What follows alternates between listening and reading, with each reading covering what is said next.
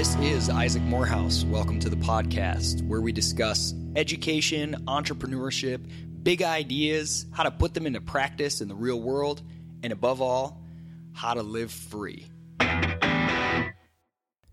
$50,267.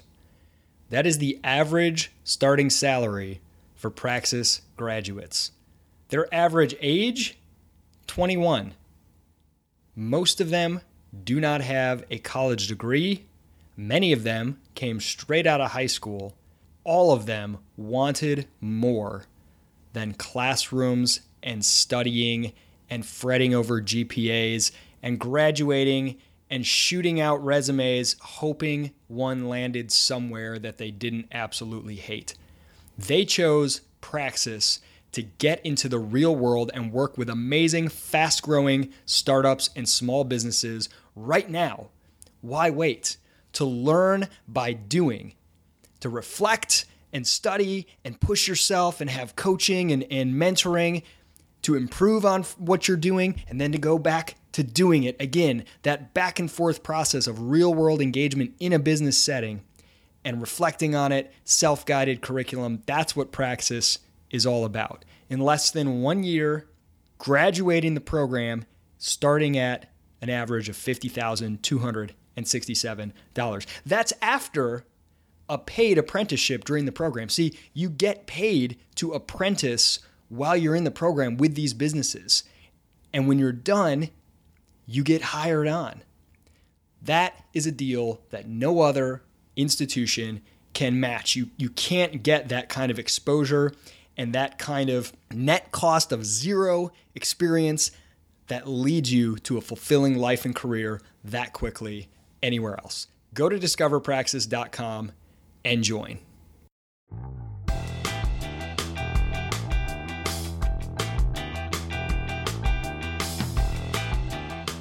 All right, today on the podcast, I am joined by Mitchell Earl. Now, if you recognize that name, it is because Mitchell Earl was the narrator for Why Haven't You Read This Book? And it was his wonderful voice that you heard reading Why Haven't You Auditioned for American Idol, which we ran as one of the episodes of this podcast not too long ago. So Mitchell Earl, welcome to the podcast. Yeah, thanks, Isaac. It's a pleasure to be here. So Mitchell, among other things, he is a current Praxis participant, very close to actually graduating from the program. Already has an awesome startup job that he's doing phenomenally well at, lined up to transition into full-time after the program. And Mitchell is also a writer, I don't want to say budding or aspiring, because that sounds demeaning. You just are a writer. Tell us a little bit more about who you are, what you're all about, and then I want to talk specifically about the book that you and I have co-authored, Don't Do Stuff You Hate. But I want to get a little bit more about your background first. So give us your origin story, your superhero origin story. Yeah, without getting too far off track, I'll try to make it short and sweet and hit the high points and some of the low points. So yeah, we need some low points. Yeah, there were definitely some low points. So I'm born and raised Oklahoma originally, and now live in Charleston, South Carolina. So kind of my background, I'm the middle of 5 children and grew up in kind of a rural town, went to school and graduated with 24 people. So I grew up in kind of an agricultural environment there, and just always was pursuing a lot of different things, had the opportunity to get involved in a lot of different really exciting like opportunities, just networking with people, being involved in different student organizations. Ended up going to college, Oklahoma State, not far away. And that's kind of where the real story for me began was when I went to college, just kind of hit some significant potholes. And I don't necessarily call them obstacles or anything. They're more like milestones for me now, looking back, just some real defeats that I've faced that they didn't really like revolutionize my worldview or anything, but they more just allowed me to let go of some ideas and beliefs that weren't really serving me anymore. And from there, the next natural step for me seemed like law school. And I kind of had this moral dilemma and this just internal battle waging about starting law school. I had a feeling that it's not really what I wanted to do, but it sounded prestigious. I was scared of the financial obligations that were going to be there, and was working at the Foundation for Economic Education that summer, and that's when I met you. I heard you give a speech about changing the game, and we talked, I think, a little bit there afterwards, and just kind of discussed, it's like you don't have to do these types of things if you don't want to, and hence, the title of the book here, Don't Do Stuff You Hate. It just kind of all clicked. Like those were ideas that I'd already practiced in a lot of areas in my life, and when I made that decision, it kind of made this whole philosophy more cohesive in everything that I did moving forward. And so since then, you started Praxis, had the opportunity to come and work at an awesome, really fast-growing company, and love being here. So you mentioned in college that you had some setbacks, challenges / milestones. Give me an example. What do you mean by that? Yeah, so just to kind of elaborate a little bit more, when I was in high school, I was involved in a student organization at the time, pretty big student organization, and I did a lot of different things there, from competing in public speaking, competing in academic contests, livestock and meat evaluation, all sorts of different things. You can't just gloss over livestock and meat evaluation. People who aren't from Oklahoma might not believe that that's a real thing that exists. So just give us a quick 30 seconds of what that involved. Yeah, so the livestock, I mean, you're in a barn and you're looking at animals. You get a class of 4, and you're rating them 1 through 4, and just you got to give some explanations on why you pick them that way. Meat evaluation was more probably more in my wheelhouse. You'd go into a meat locker and you'd look at similarly same kinds of animals, but they'd be dead. They'd be the carcasses. You'd evaluate their quality, and then you'd also have a retail portion of the contest where there'd be all these different cuts of meat of all beef, sheep, and pork. Sometimes goat, and you'd have to identify the cut of meat, where it came from, different things like that. It was a fun time. I feel like if you see, I know you're interested in continuing to write more. There's got to be a book sometime where you just use the meat judging analogy for stuff, because if it comes from someone from Oklahoma, people will just assume it's like brilliant folk wisdom. If you're like, whatever, a sales team is like a cut of T-bone with too much fat on the end. You know what I mean? Like you just keep using these really stretched, like meat judging analogies for everything, and you'll sound like you're just salt of the earth, full of all kinds of great wisdom from the farm. Yeah, we'll see. I'll have to put some more thought in that. It's funny because I didn't actually grow up on a farm, just around quite a few of them. So don't ruin the narrative. Yeah, but I'm from Oklahoma, so there's kind of some just belief or legitimacy that I know more about country stuff than people in South Carolina or something. I don't know. It's a hilarious stigma. So when you said law school, and you mentioned something like, well, it just seemed maybe there was some prestige to it. What was it that made you interested in law school? And then what was it that made you realize you didn't want to go to law school? Because this is something that I think you'd run into a lot, where there's almost this assumption, and I don't want to put words in your mouth for your own choice on law school. I want to hear you talk about that. But there's this assumption that, this is why the don't do stuff you hate philosophy is so powerful. This assumption that, like, to succeed in life, you have to just sort of put your head down and do stuff that you hate. And there's something ironic about that, because what's the definition of success? Well, to me, it's success on your own terms, is being fulfilled and happy. And I don't think you just have to. Yeah, I gotta go to school because I gotta get a job, and then I gotta do this. And it's like everything you just sort of have to. You're doing it because you need a certain income, because that's what other people consider to be success. And to get that income, you need a certain degree. And then, then you've got all these obligations and debt, and you're sort of like chained down to somebody else's definition of success. That's really hard to break free from. So I'm not saying that was your case, but that's just an observation. But I want to hear, what was it that attracted you to law school, and what was it that made you realize it wasn't going to be a good fit for you? Yeah, that's a really good question. And for me, it was a combination of some of those things. I mean, there was an external factor. I mean, when I went to college, I was dead set on medical school, and so I think this is a common transition or migration as well, as people move from this idea where they want to be a doctor. It's like, well, the next best thing, I got to be a lawyer. I've got to attain the same level of prestige that I've always talked about, that people sort of expect from me. Um, you know, I going to do something very cool, and lawyers and doctors both sound like they're prestigious things for whatever reason.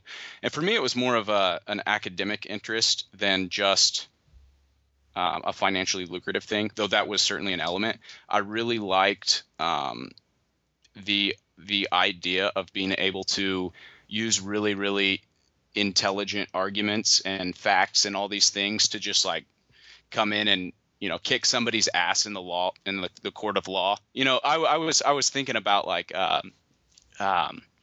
what's the movie? It's Tom Cruise, um, Jack Uh, Nicholson, A Few oh, A Good Few Men. Good Men. Yeah. Yeah, yeah. You Can't Handle the Truth. Like that scene, like that was everything that was pretty much the reason I wanted to go to law school, because that scene in the movie.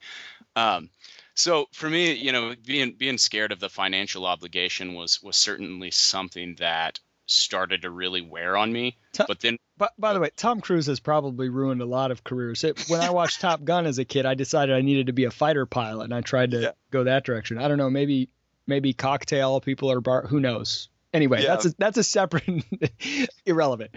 Continue. yeah, absolutely. So, as I was kind of weighing the costs and benefits, I was like, this just seemed like it's going to take such a long time to obtain something that I want, and I don't know if I really want to strap myself down to this. I've always been the kind of person that like immediately when I don't enjoy something, I start planning my escape route.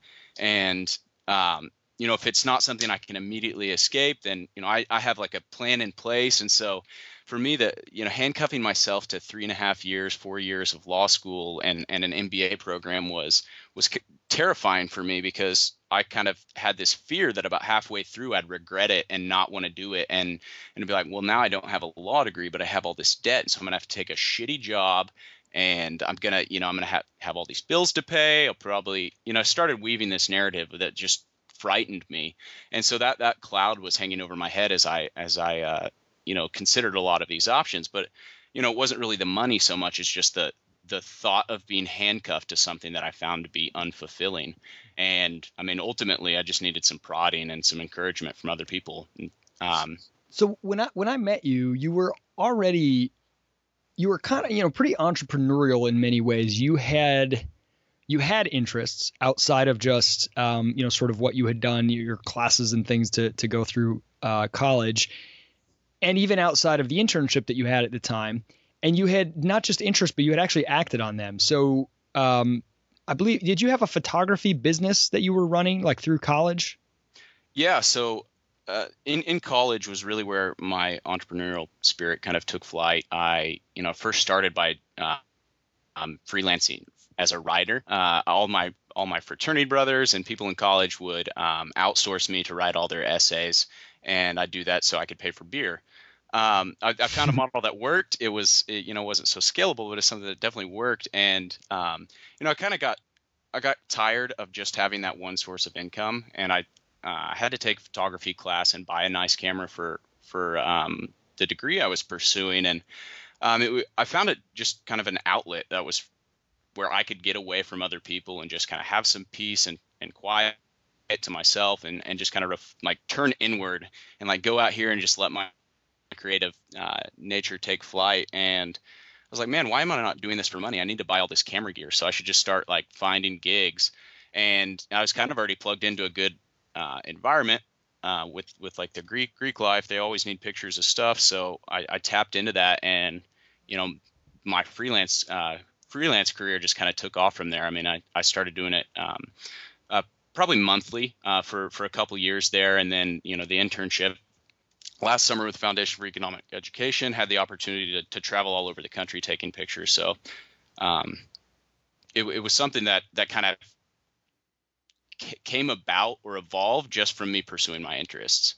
For your interest in obtaining beer? Yeah, yeah. It was more of self-serving. I needed money to live on, and I figured, if I'm gonna have a job or make money, I might as well find a way to monetize one of my hobbies. So, writing was something I was passionate about, had checked that box, and then photography. That gear was really expensive, so um, kind of just self-serving is how I got into uh, entrepreneurship. That's the best way. A lot of investors say they always want to look for founders who are scratching their own itch in a way, building something that's solving a problem that they themselves have faced and they just want to see it solved. Hmm. Um, I think that's the best motivation. Sometimes you can have this brilliant abstract idea about how to help other people with a problem that you yourself have never experienced, which usually is not the most effective business plan. So that's why most of those turn into nonprofits, and then they can hide their ineffectiveness for longer. Okay, so the book, Don't Do Stuff You Hate. Do you remember how us co-authoring this even came about? I honestly was trying to think about it. I had an idea that I wanted to do another book, and I knew I had a lot of several years of articles and blog posts that had not been published in any other books yet. And I don't remember, did I come to you and say, hey, do you want to work on this with me? Or did you come to me?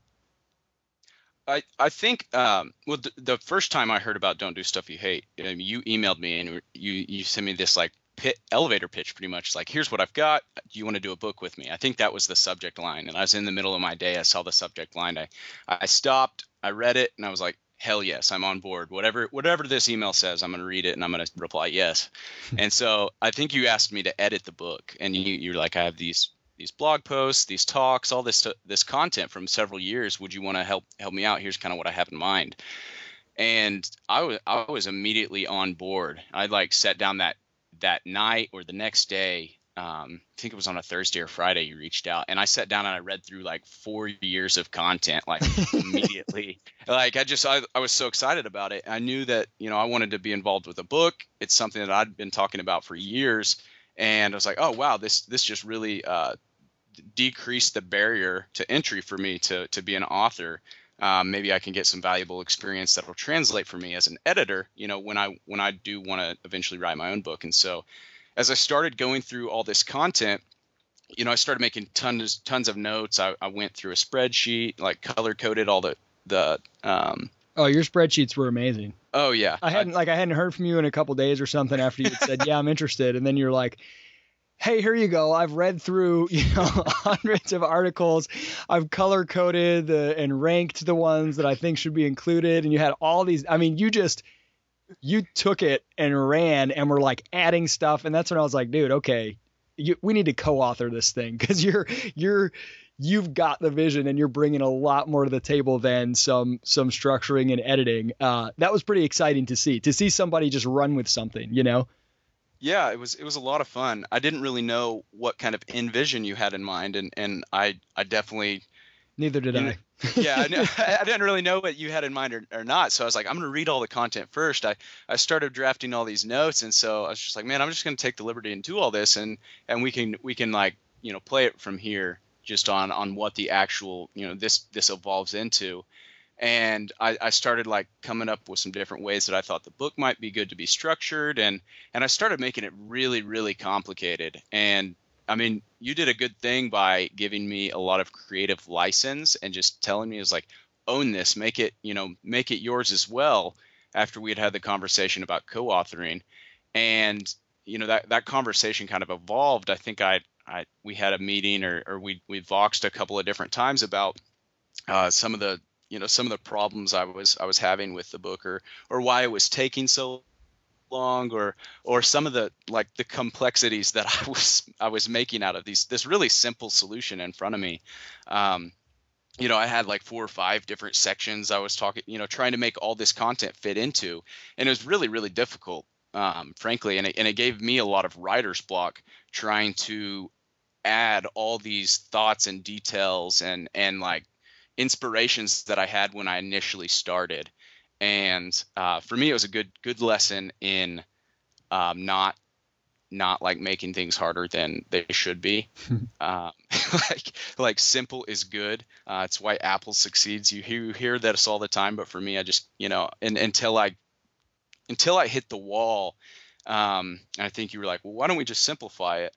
It didn't even occur to me that I was making it so much more difficult than it had to be. So. Well, I mean, it's a challenging process too. So the difference between a book that's built on a bunch of essays that were written previously that need some reworking and some tweaking and whatever.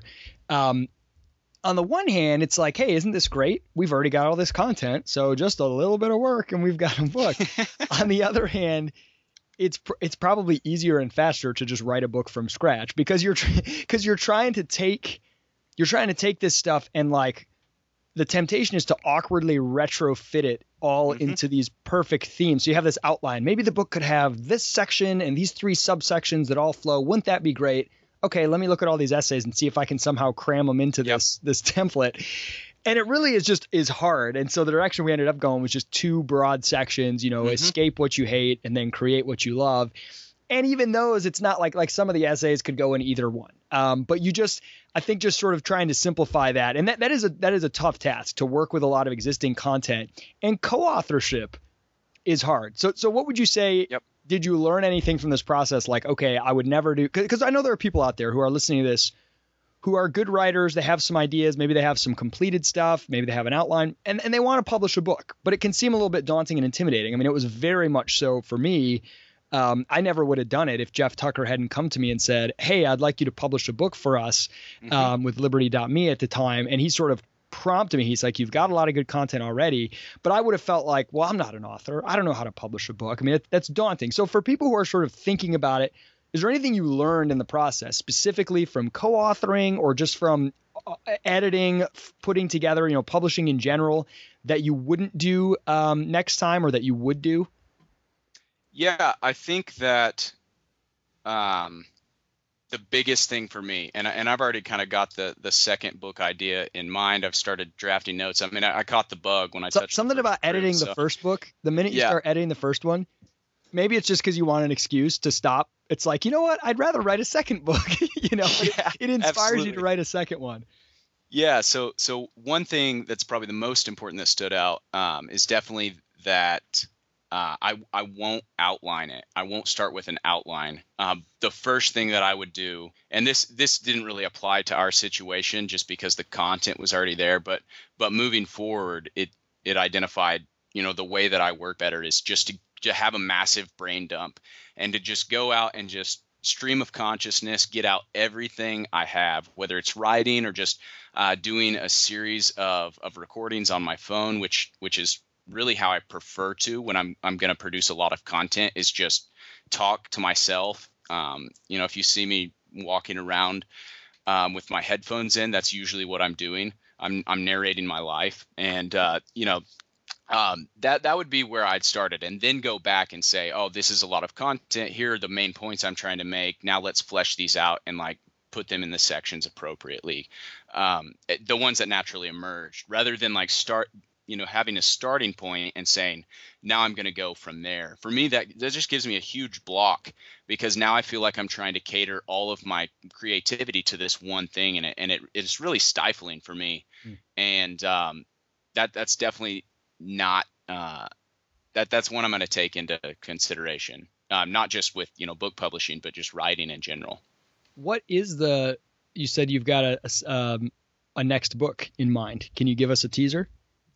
Yeah, so basically the working title is Equal Forces, Opposite Directions, and it's something, it addresses a theme that's been really prevalent for me in the past few years of my life, and it's this competing interest of ambition and being content where I'm at along the way, and just kind of the struggle that takes place as you either get too comfortable or you're being overly ambitious and not content with where you're at, and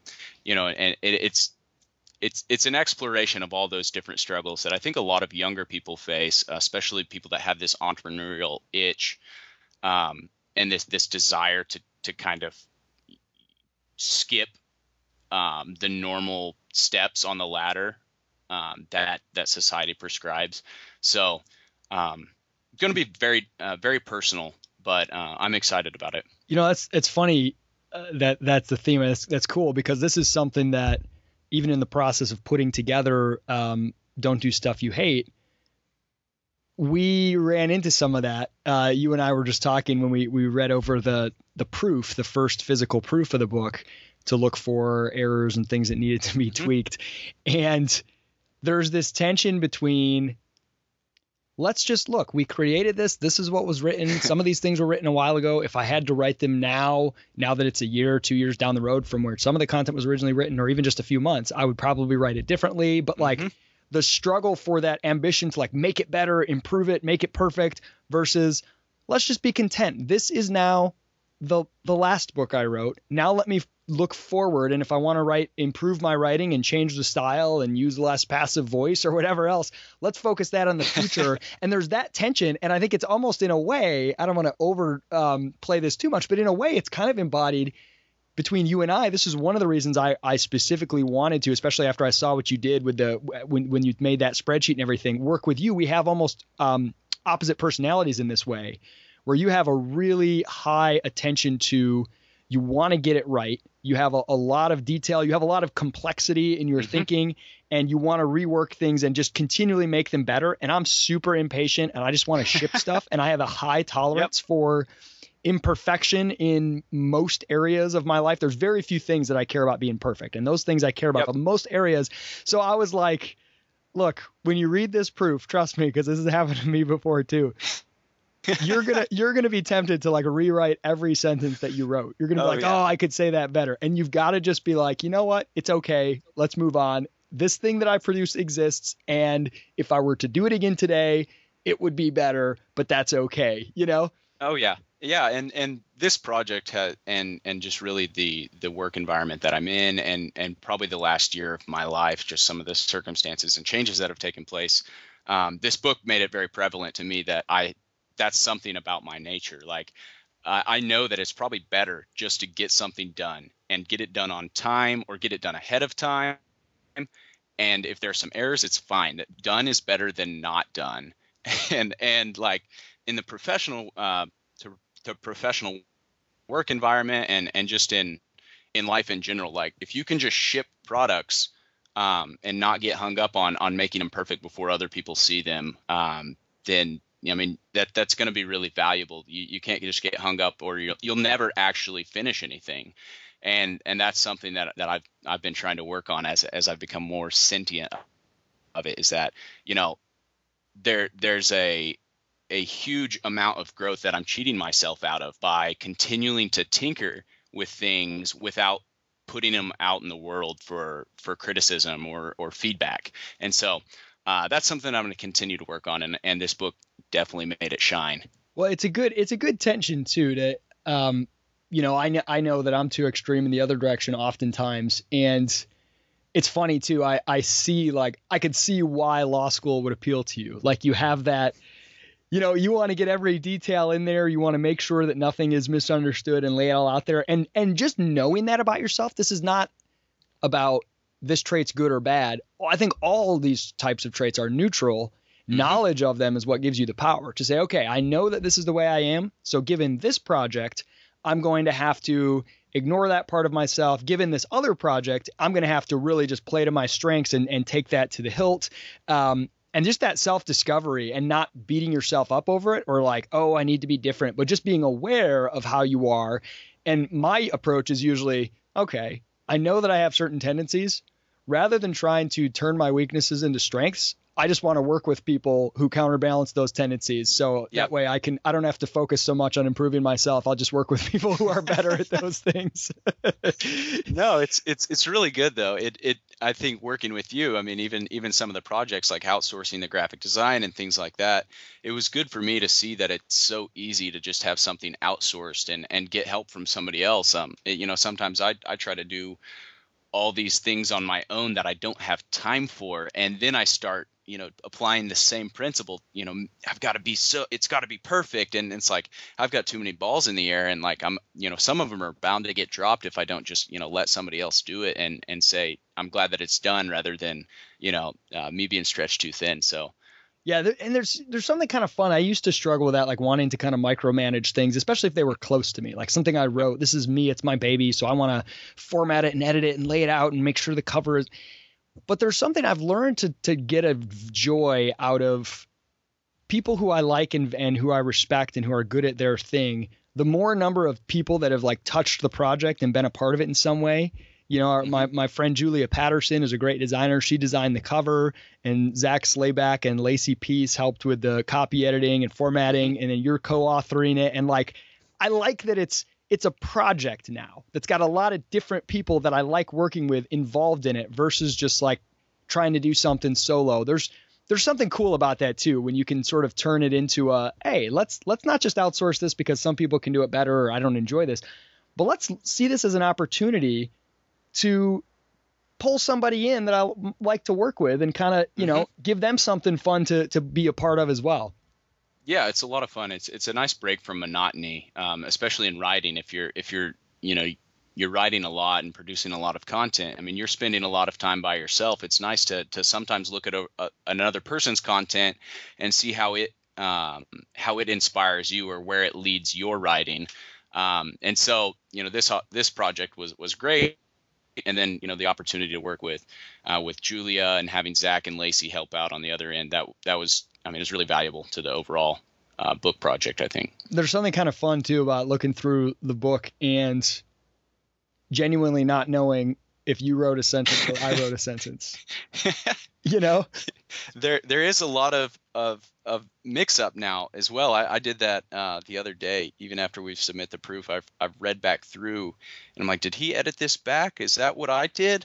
Oh, I don't like that sentence. Yeah, he must have written that one. He changed that back, and it's going to go on. The world may never know. Well, I was telling you before, this is actually one of the secret benefits of the way that we chose to co-author it. Besides the introduction, we each kind of have a short little page and a half introduction of our own with our name attached to it. And then after that, it's like there were a bunch of essays that I did. You wrote a bunch and filled in the gaps. You even changed and added a different, you know, paragraphs and sentences to some of the essays that I had. And we don't put anybody's name on it because it's just the way we chose to wrote it was just get the stuff out there. Mm-hmm. One of the benefits of that is that we both get to be perfect writers. So any sentences that are wrong in the book, that are badly worded, that are, I can be like, oh, that must have been a Mitchell sentence. And then you can do the same thing. And so we both of us get to be, you know, and any good sentences like, oh yeah, I really hit a home run on that one. It's great. Oh, yeah. Works out well. We just can't be in the same place at the same time and people forcing us to take ownership. Oh yeah. As I've gone through and like pulled different excerpts out of the book, I'm like, oh man, who do I quote here? Do I just like reference the book? Do I cite the book now or do I cite? Just quote yourself and I'll do the same. It's at will. Oh, yeah. So, don'tdostuffyouhate.com. You can go there. There's no hyphen in the URL, obviously. Don'tdostuffyouhate.com. You can download a free section of the book there, and you can also buy there's a link to buy it on Amazon. When you download the section, you'll get added to an email list just to get some updates on stuff. It's not spammy or anything. It's actually pretty good stuff. If you like the book, you will like the kind of stuff you get on that email list. But you can go there and sign up, get a free section, and go to Amazon, buy the book. Mitchell, what do you want people who want to stay in touch with you and who want to follow your continued your writings, the next things that you're producing, writing stuff unshackled from me and all my bad habits and ideas, really, taking you to that next level. Where can they go to follow you? What action item do you have for listeners?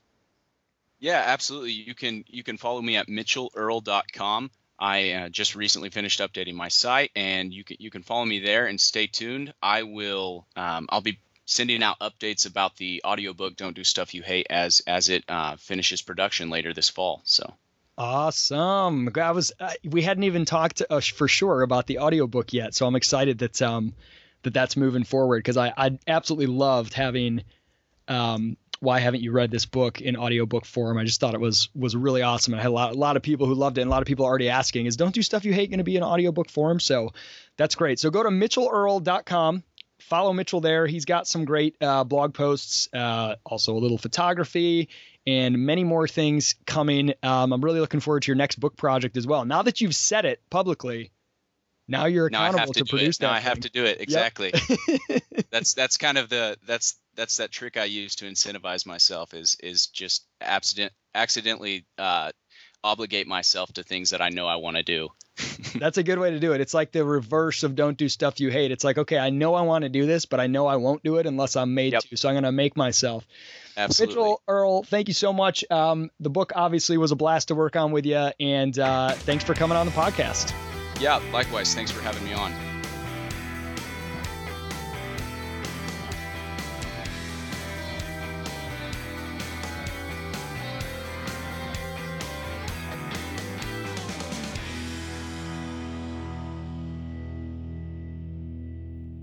If you're a fan of the show and want to help others find the Isaac Morehouse podcast, make sure you go to iTunes and leave a rating or a review. One rating goes a long way towards others finding the show.